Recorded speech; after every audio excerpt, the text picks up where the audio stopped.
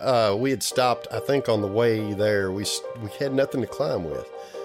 We stopped at a pawn shop and found a set of spurs, of all places, and had no harness. So I think I probably drank enough beer that I took my belt off. I know that's how I climbed the tree. I used my belt. And halfway up the tree, of course, I'm shaking, nervous wreck. Daryl's coaching me. He said, "You're doing good, you're doing good." And of course, I'm cussing him. I said, "You're not in this tree with a belt and a pawn shop set of spurs, you know." So I don't know about you all, but my favorite stories in falconry are the ones that always have the most random, quirky, just off-the-wall kind of aspects to them. And I was really fortunate to be able to have a conversation with Clint Carpenter, who was our guest this week at the Kentucky Falconers Association picnic. After hearing a few of his stories, well, naturally I had to have him on as a guest and pass some of those along to you all as well. He definitely had some stories to share, especially with getting into imprinting red tails and things that you typically don't see done near as much these days. So it was really cool to be able to have this conversation with Clint, and I am happy to be able to pass it along to you all. So I give you all Clint Carpenter. Enjoy.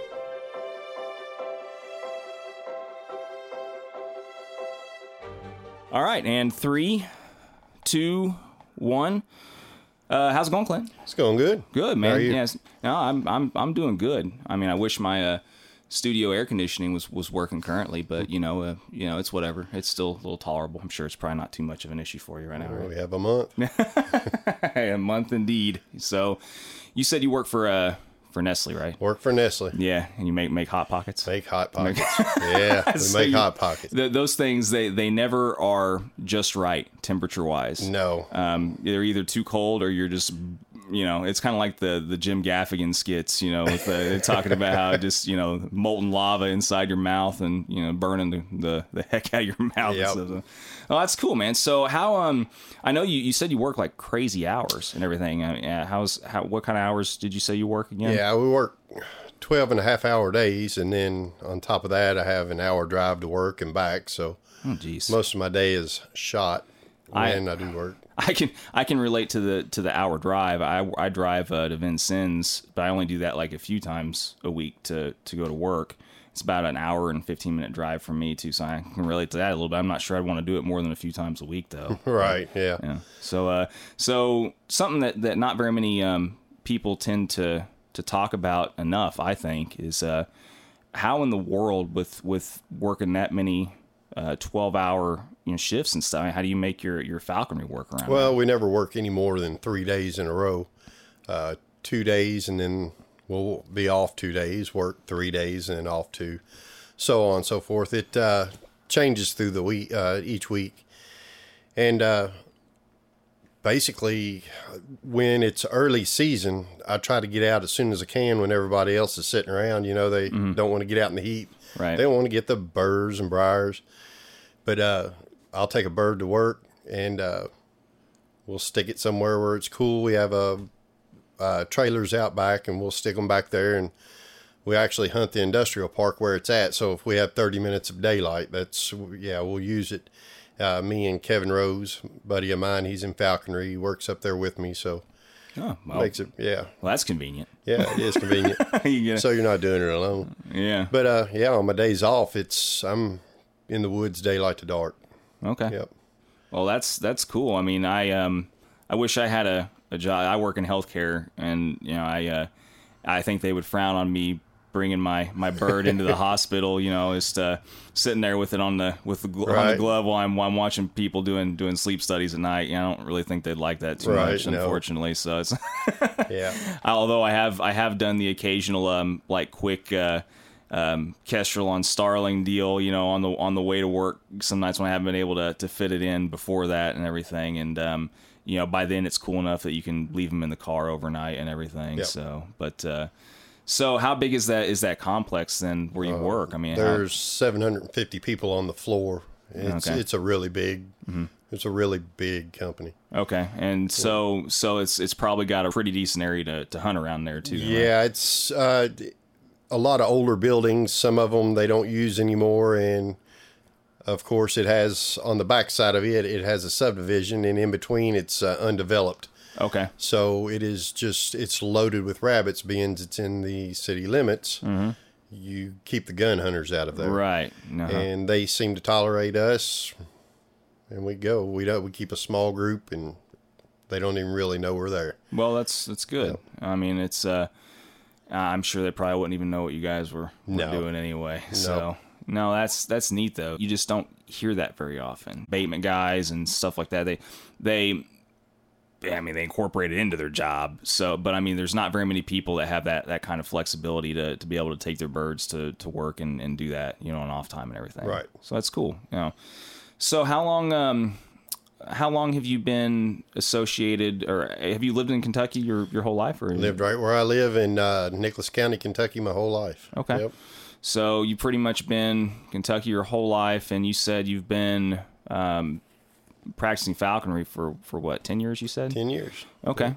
So how did you kind of get associated with, the Kentucky Falconer Association Club? And, I know you just got elected to be their president and stuff, and we kind of met briefly at the meet, a few weeks back or whatever. So how was that process for you? Yeah, it's a little bit overwhelming, actually. It started out really gung-ho, and Tyler, I mean, he has done an unbelievable job. Tim has done an unbelievable job. Kirk, and I'm a hunter, and I'm not used to the computer. I mean, they are whizzes at it. They have the programs, whatnot, what they use. I mean, I don't even know how to open up the email to the account. So they basically, Tyler has taken the reins and went with it, and I'm there. And we have meetings. We've been pretty religious on it, and it showed at the meet. We almost doubled the people this year. Yeah, it was a nice turnout from what I saw. Really good attendance. Yeah, and a lot of support. And I don't know. I'm more along the lines of putting something together as far as the field meet, and I think people looked towards me as leading that and thought that I would be the best president. And I'll tell you, there's a lot more that goes into this. Yeah. There's a lot, and these guys are showing me that. So yeah, as a group of us four in the committee, it's been a really good thing for Kentucky. Well, how long has the club been established now? I'm wanting to say they said the earliest they could find was back in the late 60s. Okay. And that's the earliest date they could find that the club has been there.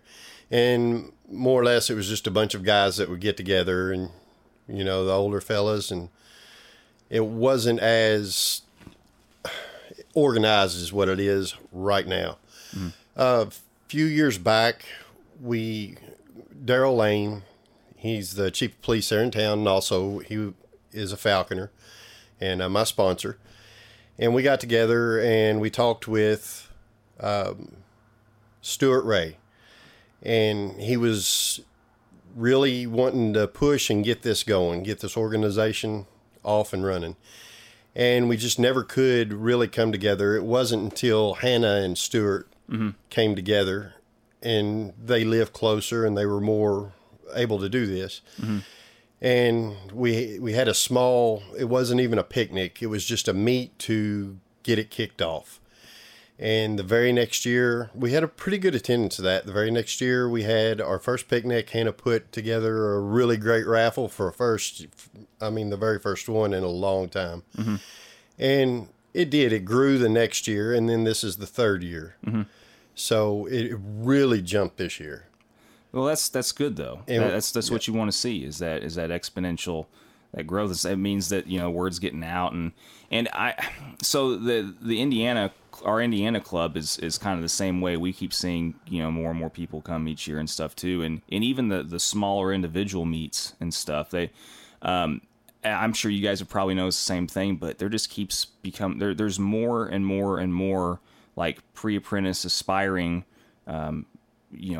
falconers that are people that want to be falconers, the number of those types of people just keeps growing at each meet. I think it's pretty interesting, and it kind of attests to the fact that even though this sport is technically what they've been considering for so many years, like a sport that's on the decline as far as numbers, but it seems like it's been kind of having a continual resurgence, at least in interest. Mm-hmm. So it kind of tells me that the word is still continuing to get out about it, whether it be through social media or just other avenues and stuff like that. It's but it's also amazing how many of those people, after talking to so many of the people at these picnics and meets and stuff, they are all kind of like really interested and gung ho about it, but then they start talking to more people, and then all of a sudden you never hear from them again. Yep. That does happen. Yeah. I mean,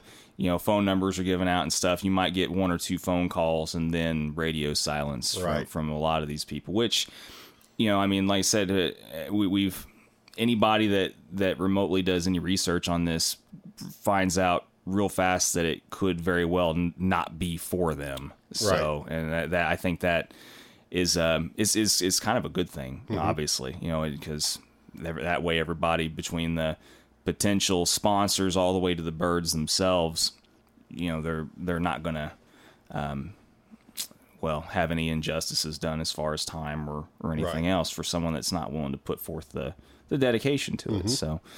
So you've basically you've been doing this for 10 years, and I'm assuming you started off with kind of the traditional like red tail type, or how maybe was that different for you? Or it was different. I would like to say that I started out watching a movie or reading a book, My Side of the Mountain, whatever, but it wasn't like that. No, I was a avid small game hunter. I raised German short hair pointers, and I had 200 acres and was a cattle farmer, and we would travel out west every year.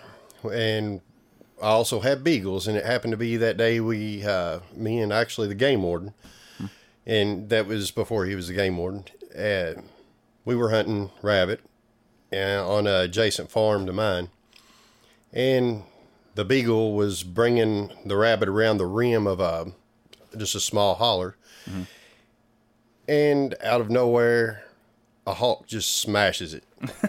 That is what started my drive, and it sparked my interest. Of course, I was going to work, and as slow as the internet even was, I was punching buttons, and it kindly went away for a few years. And then one day I was driving home from work, and I saw this bird just fly across my car, and it was huge. It looked like a golden eagle to me. I didn't know any different, golden eagle or red tail. And I saw it go into Darrell Lane's yard. So of course I'm turning my steering wheel and I'm pulling in. I knew Darrell, known him for many years, but I had no idea he was into falconry. And of course, as soon as I'm pulling in, I'm seeing this bird land on his glove. I got out. I said, "What can I do to do this?" And I mean, he basically picked me up that day. He was like, "You want to do it?" He knew me. He knew my drive for hunting and all that. And that is when I began to learn that they don't destroy small game. I mean, I was like, yeah, it's harder to catch anything with a damn. I want to take a shotgun with me, but yeah, it would be a lot more efficient to kill small game with a gun, for sure. It would. So yeah, I mean, if anything, that is what it has taught me.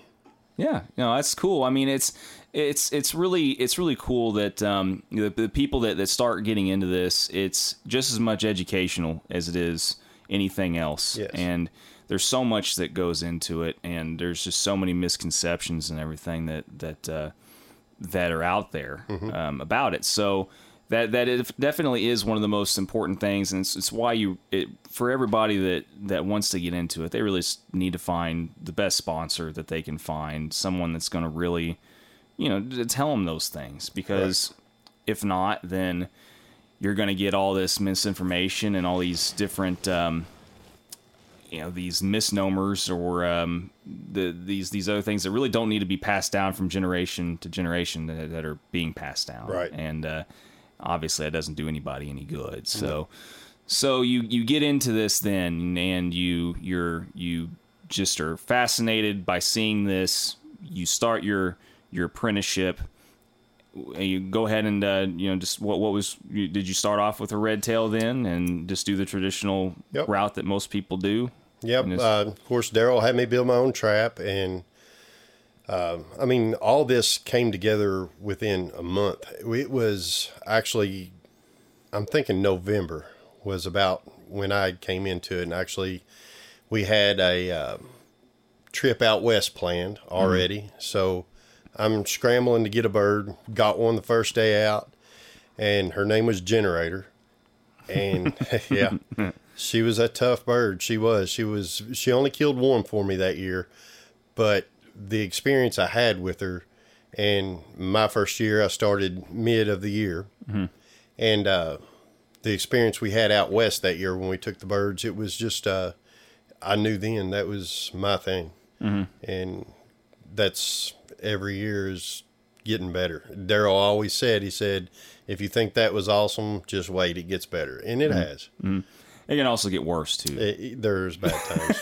There's bad times, especially when you're dealing with accipiters. Yeah. Oh, well, yeah. And so I'm assuming that you've had that same run of bad type luck that most falconers have usually, where they'll have few good years or whatever, and then they'll just have like a year or two where they just can't do anything right. That's it. Yeah. Yep. And how did that go for you? Yeah, it's depressing. I mean, one year I got a bird and I was just bound and determined that I was going to get it to kill, and I went almost half the season with this bird, and the only thing it would take was mice. Yeah. There's nothing I could put in front of it. A lot of people I've heard, even Jeff Fincher say before, you can make any bird. But that bird, I couldn't even make it. Nothing I could do. We've talked about it before. There's just some birds that are not good falconry candidate birds. Yep. And those birds, you have to make a decision a lot sooner, hopefully, rather than later, or else, like you just said, you've burnt half a season on a bird that's not going to give you any return on the amount of work that you put into it. That's right. And that's always a shame, but you just have to chalk it up to, you can call it a failure, you can call it a learning experience, you can call it whatever you want, but it still is what it is. Right. And ultimately, it's... the way I look into any type of experiences, even if I fail, I'm quick to own up to any mistake that I make, no matter how stupid it is. And Lord knows I've done a lot of stupid stuff, but it's always a good learning experience. And we've had many discussions amongst me and my other buddies and everything. I'm sure you've had similar discussions that as long as you just don't make the same mistake again, right, and make a habit of doing that, then it's just all part of it. That's right. Yeah, it's a practice. Yeah, for sure. So did you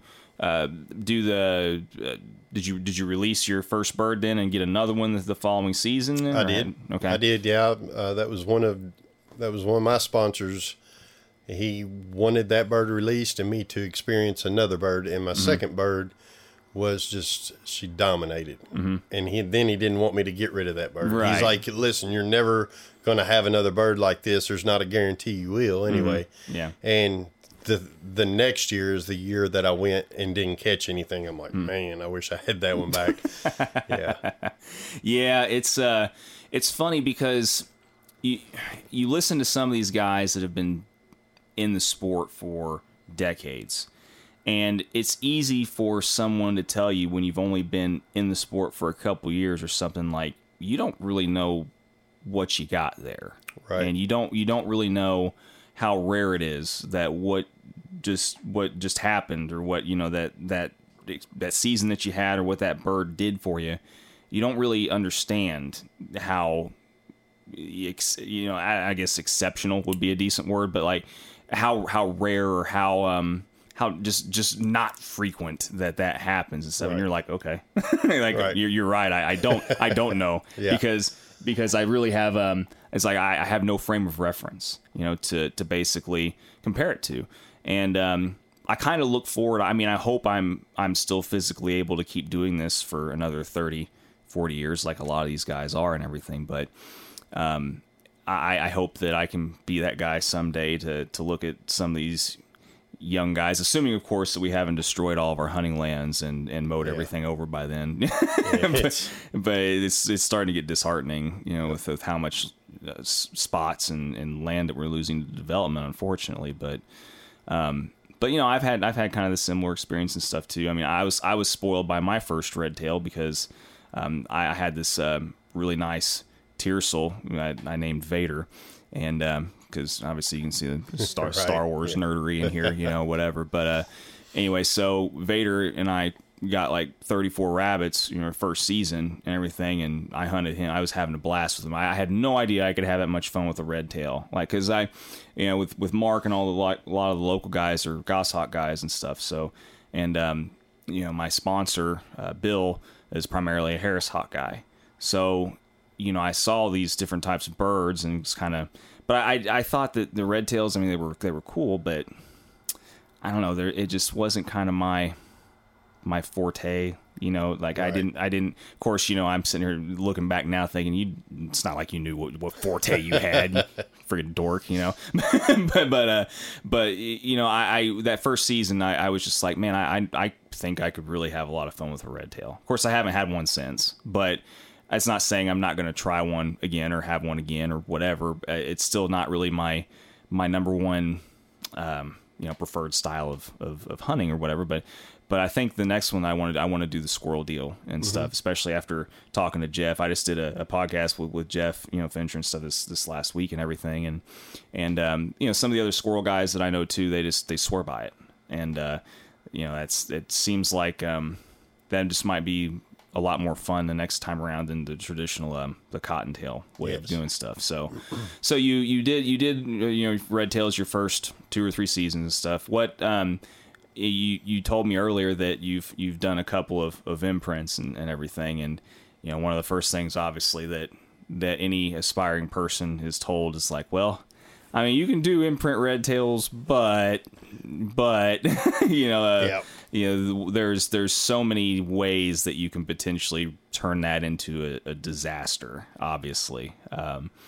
And there's very few things that a lot of people say you can accomplish with an imprint that you couldn't just do with a fairly eventually sweet-natured passage bird. All right. So go into that a little bit. Why did you do the imprints? So I got a really good story behind all and the reasoning of why I did the second imprint. Please share.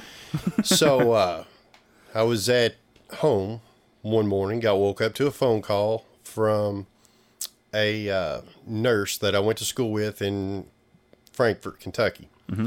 She was at the hospital and said, "Are you still messing with those birds?" I said, "Yeah, I'm still messing with those birds."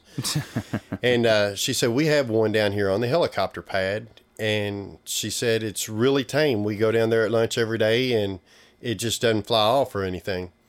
She said, "We can walk right up to it. What do you think's wrong with it?" And I said, "I don't know." I said, "Can it fly?"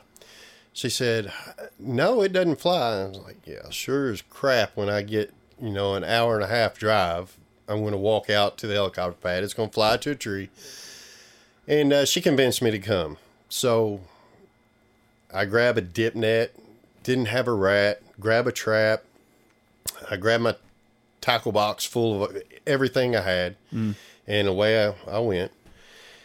And I stopped at Petco, got a gerbil, had to sign my life away to get that thing, saying I was going to go home and it was going to be in a shrine or something. That's not what happened. You're going to worship it nightly, and you'll treat it as your most loved and cherished family member ever. I got you. So I went to the helicopter pad, and sure enough, it was out there catching grasshoppers and good size hawk. And I hurried up, rushed, put the rat in the trap, and thought, well, I'm just going to do this easy way, and I'm going to take it out there, throw it. Surely enough, it'll walk over to it. Well, when it saw me coming towards it, it started coming towards me, hopping on the ground. I was like, well, isn't this odd? So just kind of threw the trap to the side and walked up to the bird and put the dip net over it. And I was like, man, this is really weird. So picked it up, checked all over it, just didn't see any signs of it, any injury or anything. And so I took it to a picnic table, sat it down, and was going to slide it in a set of pantyhose. I always cut the end out, slide it through, put the hood on. Okay. And one of the helicopter pilots came out. He said, hey, what are you doing with our bird? Hey everyone, we'll get back to Clint's story here in just a second, but I wanted to take a quick moment to make an announcement I think it's going to make a lot of you very happy. It's been requested for a while that we start offering the podcast on other platforms, including Apple Podcasts, and here real soon that is going to be a reality. So we're happy to be able to officially announce that, and it's going to take a little bit of time, but we'll officially announce whenever it's all ready to go. But we're doing this with out of our own pocket basically right now. We wanted to go ahead and bite the bullet and take the plunge and grow with you all. So we're happy to be able to do that. And I also want to take a moment to thank everyone for the donations that they've made recently, especially from around the world. It means a lot to us. So thank you again so much for that. It's much appreciated.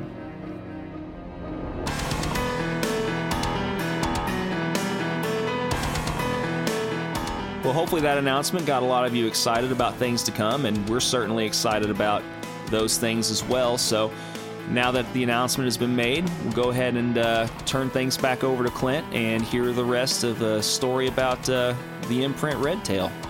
Here we go. And about them, Beth came down. She's the nurse. And she said, well, we called him to come and get it. And he said, well, we raised that from a baby. And he said that he showed me the nest, the helicopter taking off, blew the little chick out. I'm like, well, how long have you had this? And he said, I don't know. It was about the size of a golf ball when we got it. And it lived? I said, really?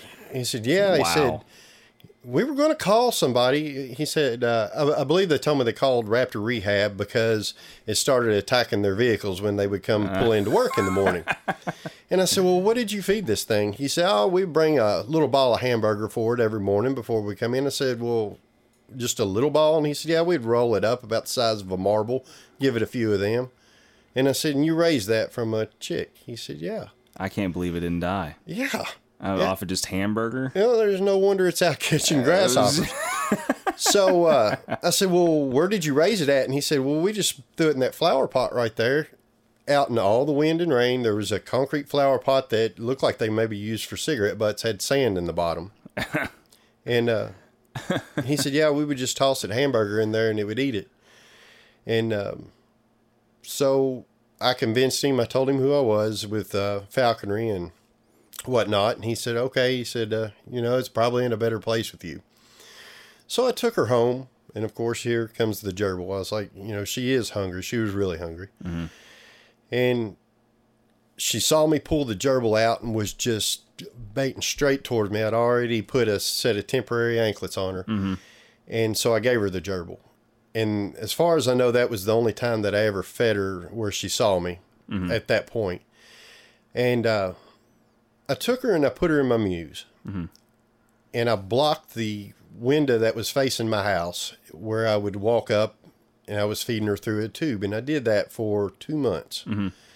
And just let her get wild again. Literally never laid eyes on her. Yeah. I would drop the food in there and I'd hear her hit it. And I knew that it was going to be a problem. Mm-hmm. A bird that it was associated with food, people, and a red-tailed hawk. I heard all the horror stories. Yep. She did scream at first when I put her in there. When her weight would start to drop, I would feed her live food through the bottom chute, and then I would drop through the top when I would drop just meat or whatever. And one day I was in the house and I had already started dropping her weight until I knew, because she would hit that wall hard. Mm-hmm. You knew when she was hungry. Mm-hmm. And I'd had her to the point she was hitting the wall pretty hard when I dropped the food in. So I said, well, I want to go out and get her out, and I'm going to jess her up and see what we can do. Mm-hmm. Had the glove, had a piece of meat on the glove, opened up the door, and she hit my glove and just stood there and ate the food right off of it. Mm-hmm. So I took her inside, jessed her up, anklets, all that good stuff, tied her out on a bow perch, and that afternoon I said, well, let's see if she'll fly to me. Mm-hmm. who cares if I lose her? I slipped out to Jess's, tossed her up in a tree, and from that minute on, she killed a rabbit within the next hour.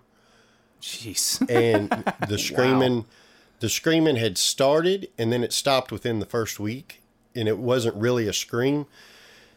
And after that, she was literally, you could handle all of her food. If she killed a rabbit, she would basically just step off the rabbit almost before she would kill it, or before you would get a chance to get your hands on it. And she wanted what you were trading off. Yeah, she wanted a little chick or whatever it was you trained her with. The best bird I've ever seen to trade off. She never offered to foot you. She never offered to bite. She knew what she was in the game for. It was food. And I would feed her off of a lure. I never fed her off of the glove.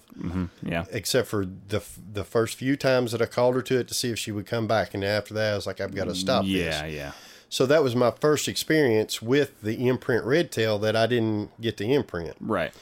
So that following year, Brian Olson took her to kill 56 pheasant in Pennsylvania. He took her there. I decided I'm going to do this again. I'm going to try it again following the fireman or the helicopter pilot's recipe. So I did exactly how they did, except for I fed the right amount, but I didn't wake up in the middle of the night. I fed it just as a parent would feed it. Really hard raining days, it didn't get to eat. Yeah, I treated it like a parent would. If it's raining that hard, they're not catching food, and I didn't feed it. If it went and it didn't eat on its own, I never fed it by hand. I would put the food down, put a cardboard between me and the food, and lift it up and walk away. And we're talking about a 3-day-old chick. You had to help it the first few days, and after it realized, it ate on its own. So from then on, it basically raised itself. It stayed outside after it was old enough to keep its body heat. Just built a platform out of the bottom of a igloo dog house, put AstroTurf on it, and put it in an octagon dog pen with a shelter top on it, and it stayed outside. And I fed it, socialized with it without the food, with the dogs around, and it got to the point that it pretty much just stayed hacked in the yard all the time. Yeah. And that became Butters. And he took raccoons. Butters. He took a lot of stuff that I don't want to mention. Yeah, well, that's the unfortunate that's the unfortunate coincidence of an imprint a lot of times. Yeah. As you know, I signaled down to you with the coyote head there. Yep. The prize. Yeah. I mean that's the result of imprint Harris Hawk shenanigans. Wow. So it's not always a good thing. No. Them being overly gamey and being too stupid or just not knowing any better, whatever, doesn't. It's always really cool when a bird half the size of the game it takes wins a battle, but most of the time, obviously, as you know, it is not worth the hassle. Right. No. It usually rarely ever works out the way that you want it to. So, yeah, I mean that's crazy. So you said you've done multiple imprints though, right? Or was that those are the only two? Those are the only two. Okay. And it was basically, the first one was by chance. The second one was to see if that recipe really did work. And everything worked to a T. He had the same exact. He acted just like her, except for he screamed and still screams. And where I think that went wrong is I did not put him in the mew for 2 months to get him not associated with the human and food. Right. Even though I wasn't feeding him by hand, he still knew at that point I was feeding him. Yeah. I was going to say, without that 2 months of the drop shoot action and just saying, okay, well, my food's not coming from that thing over there. That's where I think that happened. That makes total sense. But the rest was, I would say that she was flawless. I mean, she was a flawless imprint. Well, he just had the screaming. That was it. Yeah. No, I mean, and there's a lot of guys that are totally willing to accept a screaming bird if they produce results. So I mean, if screaming's not fun by any stretch. It's so annoying. But if you're getting results from the bird, hey, Yep. I mean, it's just whatever you're willing to put up with, I guess. But yeah, I mean, I know back in the day, imprints in a lot of states were all you were allowed to have. Mm-hmm. I mean, you weren't allowed to take passage birds for a long time and stuff like that. So I mean, I've heard lots of stories from a lot of the older guys that used to imprint them and stuff, and they had nothing but great things to say about some of the turnouts with some of those birds. But there's just so much room for error, and you get a nice big 50 to 60 ounce female red tail and you're imprinting it, and the thought of having a set of talons buried into your face from one of those birds is just horrifying. Yeah. But I've like Joe and a couple other guys locally have told stories about how they would Joe told me a story once about how he was trying to help another guy with an imprint that it didn't go so well for him, and he went over to help the guy and stuff, and that bird's talons ended up in his orbital. Wow. And ended up like chipping part of the bone and next to his eye socket and stuff in the whole 9 yards. Yep. I mean, it's not something that's always that great to pursue. And having done that though, and obviously done the passage birds and stuff as well, I mean, do you still think that it's worth the effort over just getting you a nice passage bird and not have to deal with all the drama? Or what's your final thoughts on that? My final thoughts are you're stuck with that bird for a lifetime. He is out at hike, and he is still very much there because the screams are nonstop. Yeah. He doesn't come in anymore. He's catching, but I'm sure I'll see him this winter. Times will get tough. He'll come back.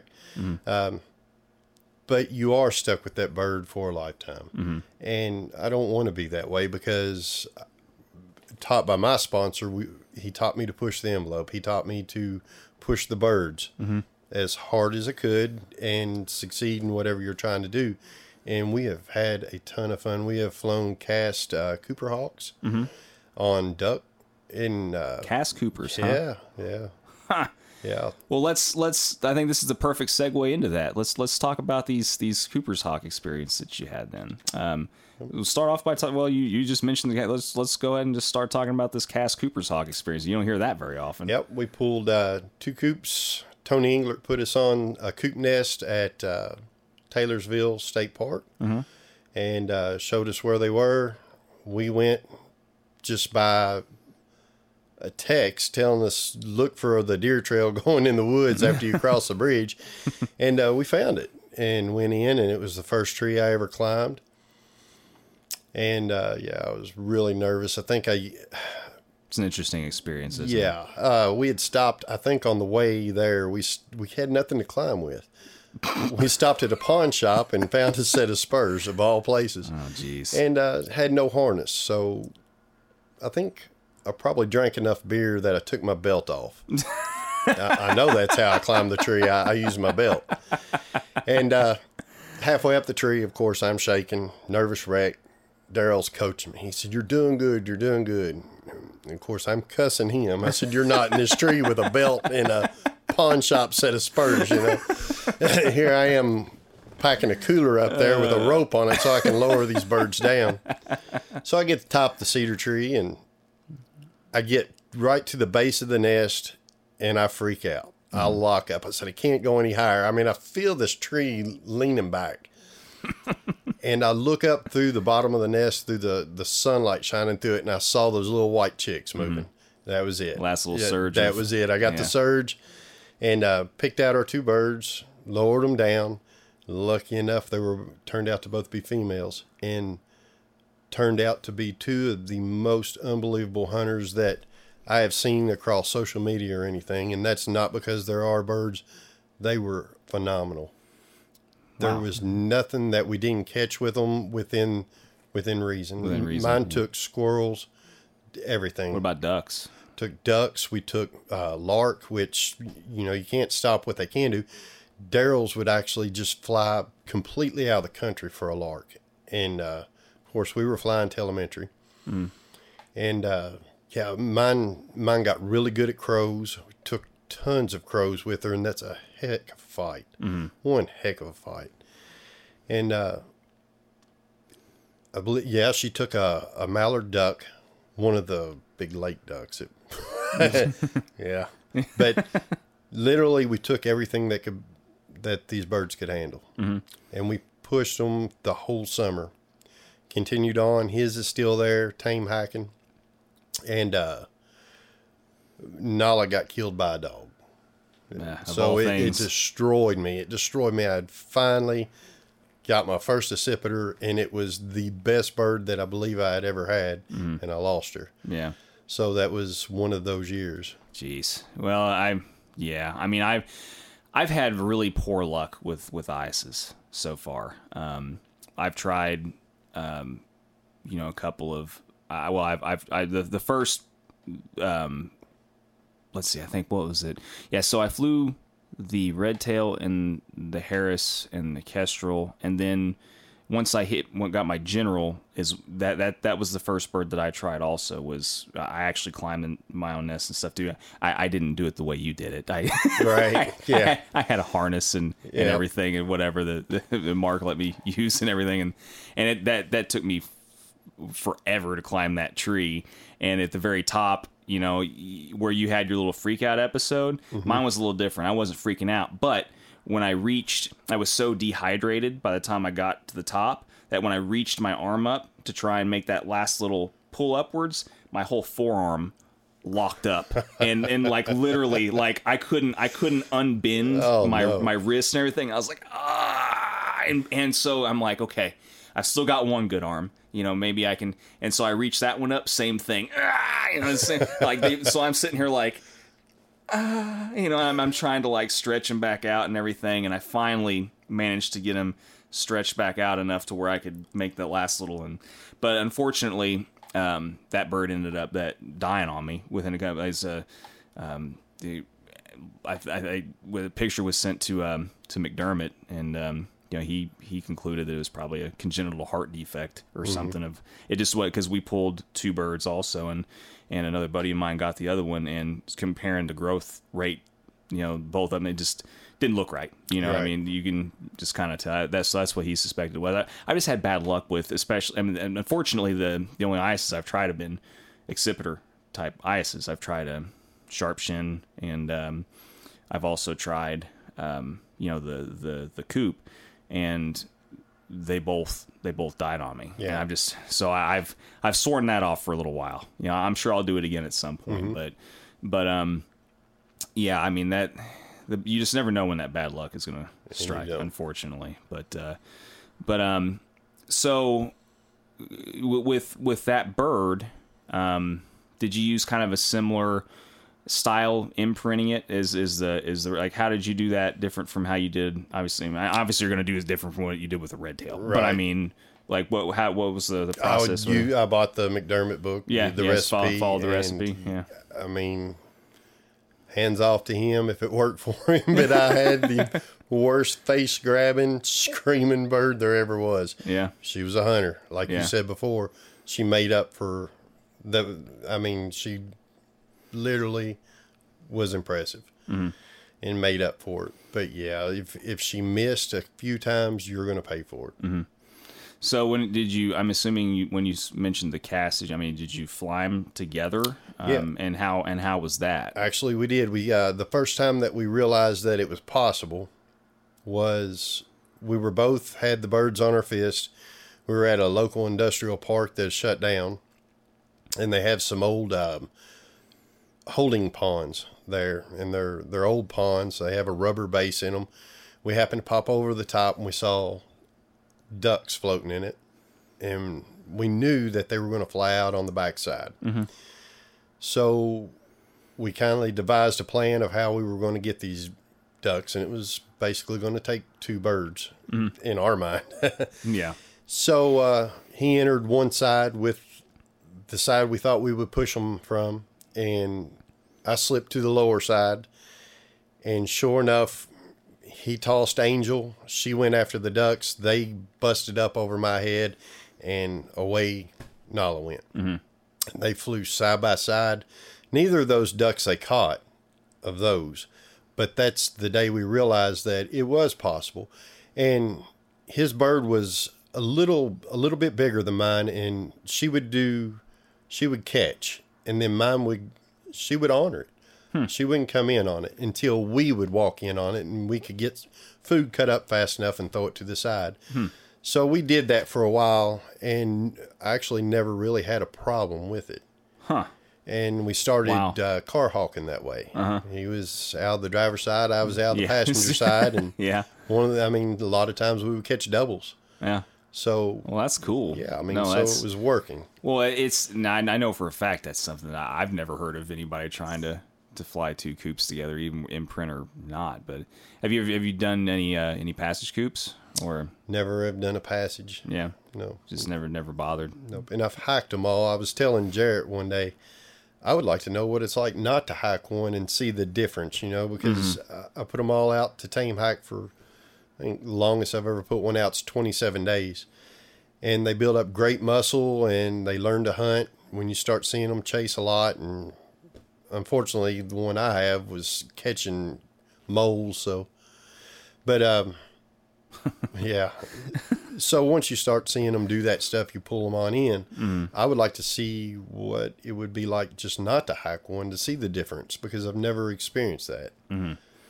Yeah, and I know. Yeah, I know Jared's told me many times that there's a few things that going back he knows that he would probably do different and stuff. But yeah, it always seems like whenever you're getting into these new things that you haven't done before, that there's just never going to be enough time. Right. And sure enough, there a lot of times there's not. But yeah, it's interesting because it seems like, I don't know, like especially if you find that niche of things that you really, really like and you just kind of want to stick with it for a while. I know sometimes the other stuff becomes less important in your mind, but you still think that, well, I hope that there's going to be time. It turns into, it goes from, well, I know there's going to be time to fly these different birds I want to fly later, whatever, to that transitions to I hope that there's time. Yes. And I've definitely become more of a falcon guy, and it's kind of funny, talking about these imprint red tail experiences and stuff. I just had an experience the last couple days, this small open area where I've been drone training the prairie falcon that I've got right now. The last couple days I've had a passage red tail come in and try and rob him 2 days in a row. We're not going to be going back there again. Right. We're going to find us a different spot. Yep. But that passage red tail freaked me out some, because that was my first experience interacting with, a quote unquote wild bird that displayed almost imprinty, like it must have been so hungry that it just didn't care. Yep. But I'll show you the video after we get done recording and everything. But anyway, it was crazy how quick and out of nowhere that bird came down to try and rob my prairie. And I shoot it off, and you know how the ones that are truly wild and stuff, they get spooked real easy. They fly off. You never see them. You may see them again driving months from now or whatever here and there. But like, as far as that immediate moment in time, they take off. They don't want to have nothing to do with you. This bird, I shoot off, and it landed 10 feet away from us in the grass and just stood there and just kept staring at my prairie's dinner. And I was sitting there like, I really hope you leave. Yeah. I really want you to leave, and this is making me nervous, obviously. You got really lucky. Yeah, really lucky. And because I saw it out of the corner of my eye last second, the first time we encountered it, and it almost landed. It wasn't going for my bird. It was just trying to rob it. Right. And so I was grateful for that. But what was weird was what came next. So the bird was on the ground watching us and everything, and finally it made a short move up to this tree that was right next to us, and stayed on one of the lowest branches of the tree, and just kept staring at us and everything. So my prairie finished his dinner, got him back on the glove, and I'm walking to the car. That red tail started following us, and we didn't have any food at that point, but that redtail was making moves around this big tree, watching us go back to the car and stuff. I'm loading the prairie in the hatchback in the back of my car and stuff. That redtail came over and landed on top of my car as I was loading my bird into the back of the car and everything. I get the bird, I get the prairie on his block in the back of the car. That redtail, after he flew and landed on top of it, I felt the wind of that bird coming and flying over the tailgate, with it up and everything, and just made a short little move back up into the tree and just sat there and watched me finish loading. So he had already associated you. It's crazy. Yeah. And so, I just as a little experiment because I couldn't help myself. I had 2 starlings on me. I had the one on the drone and the one that I used to feed my prairie. So I walked back over to the tree, and I've got this other starling in my hand, after I shut the doors to my car and everything naturally. But so I walk over, and this bird's just staring at me, just watching. Hold that starling up, and it just starts craning its neck down and everything. And I'm like, if I stayed here long enough, I bet you I could almost get that bird to come to my glove and take this starling. But of course, I didn't have the patience for that. I just wanted to see if it would even come close to me.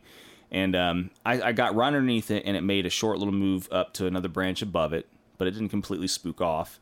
So I'm like, if you want this, here you go. I'll go ahead and just give you dinner on me, today or whatever. And tossed it down a couple times. The second time I tossed it down, it was probably no more than 3 feet away from me. And that thing just came right down out of the tree, picked up the starling, and flew off with it. Wow. And I was just like, man, everybody was just like, are you sure someone didn't pull that bird? It acted almost imprinting, but I just think it was so hungry. Yeah. And so I went back there again today, and I had another buddy with me, and I was like, well, I'm glad that you decided to come along and stuff, because I kind of want you to keep an eye out for that redtail. Sure enough, he was right back again, and he wasn't near as gutsy this time around. Swooped over, but didn't make the full commitment to try and rob and stuff today, and didn't do that committed pursuit, like a couple days ago. But yeah, it's crazy, you never know. No, you just don't. never know. So, but yeah. So, is there anything else? The Coopers. What else have you flown? I mean, aside from the Coops and the I had a Gauss there one year, and didn't really do much with him. I got focused on my redtail and kind of put all my time into it. So, yeah, I really went with the redtail, the imprint redtail that year. I had them both, and I focused all my time on it. Yeah. But other than that, my passion is the accipiters. It's their flight. They just, they can take such a various amount of size of game. We were flying females on sparrows all the way up to crows on a daily basis. And you could fly one for 30 minutes and, you take whatever head of game. It wasn't a big chore. You didn't have to go out to the field. You could do it anywhere. Yeah. So, yeah, it kind of has my attention is the accipiters. But, yeah, then this past year, or past couple of years, I got to experience the squirrel hawking with the Tennessee bunch, and they're a great bunch of people. And Jeff Fincher, the first year I got to hunt with him, I actually got to watch Maple, his dog, but he had then catch more squirrels than any bird at that meet. So, of course, I'm going to go get a decker. Yeah. And, I got into squirrel hunting really hard this past year and did great. Love it. It's a lot of work. It's a lot more work than letting the beagle do all the work, I'm sure. Yeah, the tables have turned, but I incorporate a dog with everything I do because you kill so much more. Yeah.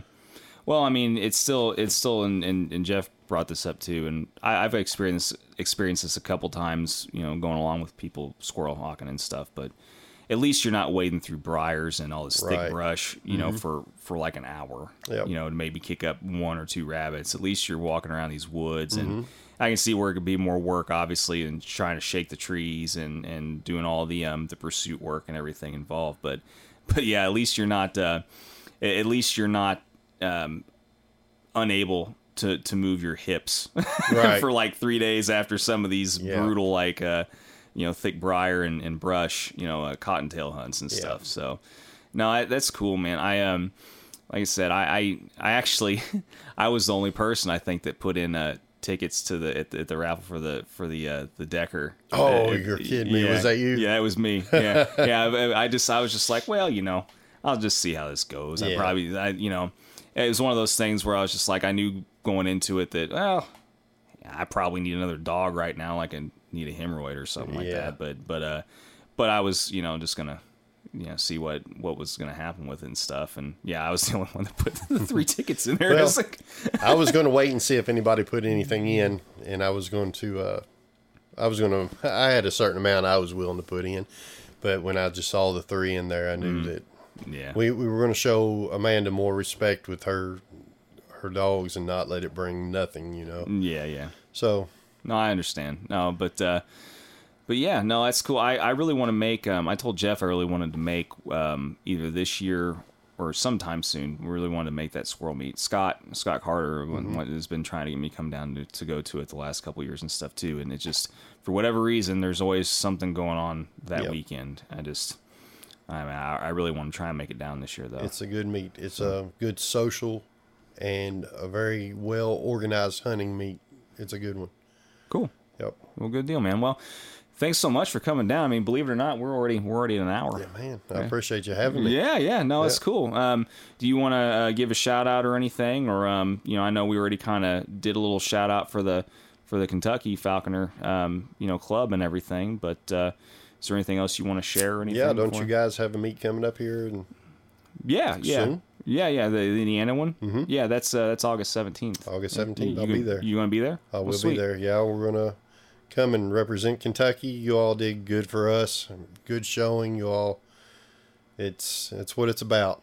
The support. Yep. No, it's cool because that's the one thing I do like about our location is unfortunately you're a little bit further away and more like central Kentucky and everything, but it's nice having guys like Jared and stuff pretty close because I mean it's a bummer having to buy a non-resident Kentucky hunting license, but it's worth it though because he's got some great fields and it's cool kind of having those two different states, so where we're at, the accessibility for both and everything. So no, it'd be cool. It'd be great to have you and well, nothing else. I look forward to seeing you next weekend. Yes, sir. So, I'll be here. All right. Well, thanks for coming down, bud. All right. Thank you, man. All right. Appreciate it.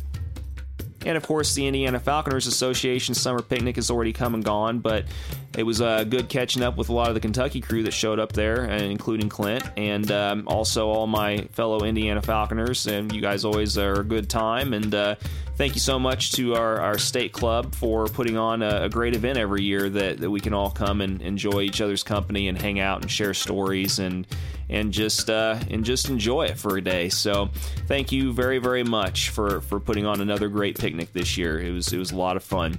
And I also, of course, always want to thank our listeners for tuning in each week. And for those of you that have been kind enough to make the donations, thank you so much. All that money, like I said before, is going to go directly back into providing you more content and also, providing you with that option of getting our podcast from other platforms here in the near future. So thank you all again so much. Keep tuning in each week. We're always going to have cool new guests come on, and we hope you keep enjoying it. So thank you all again so much for the support, and we will see you very soon. Take care.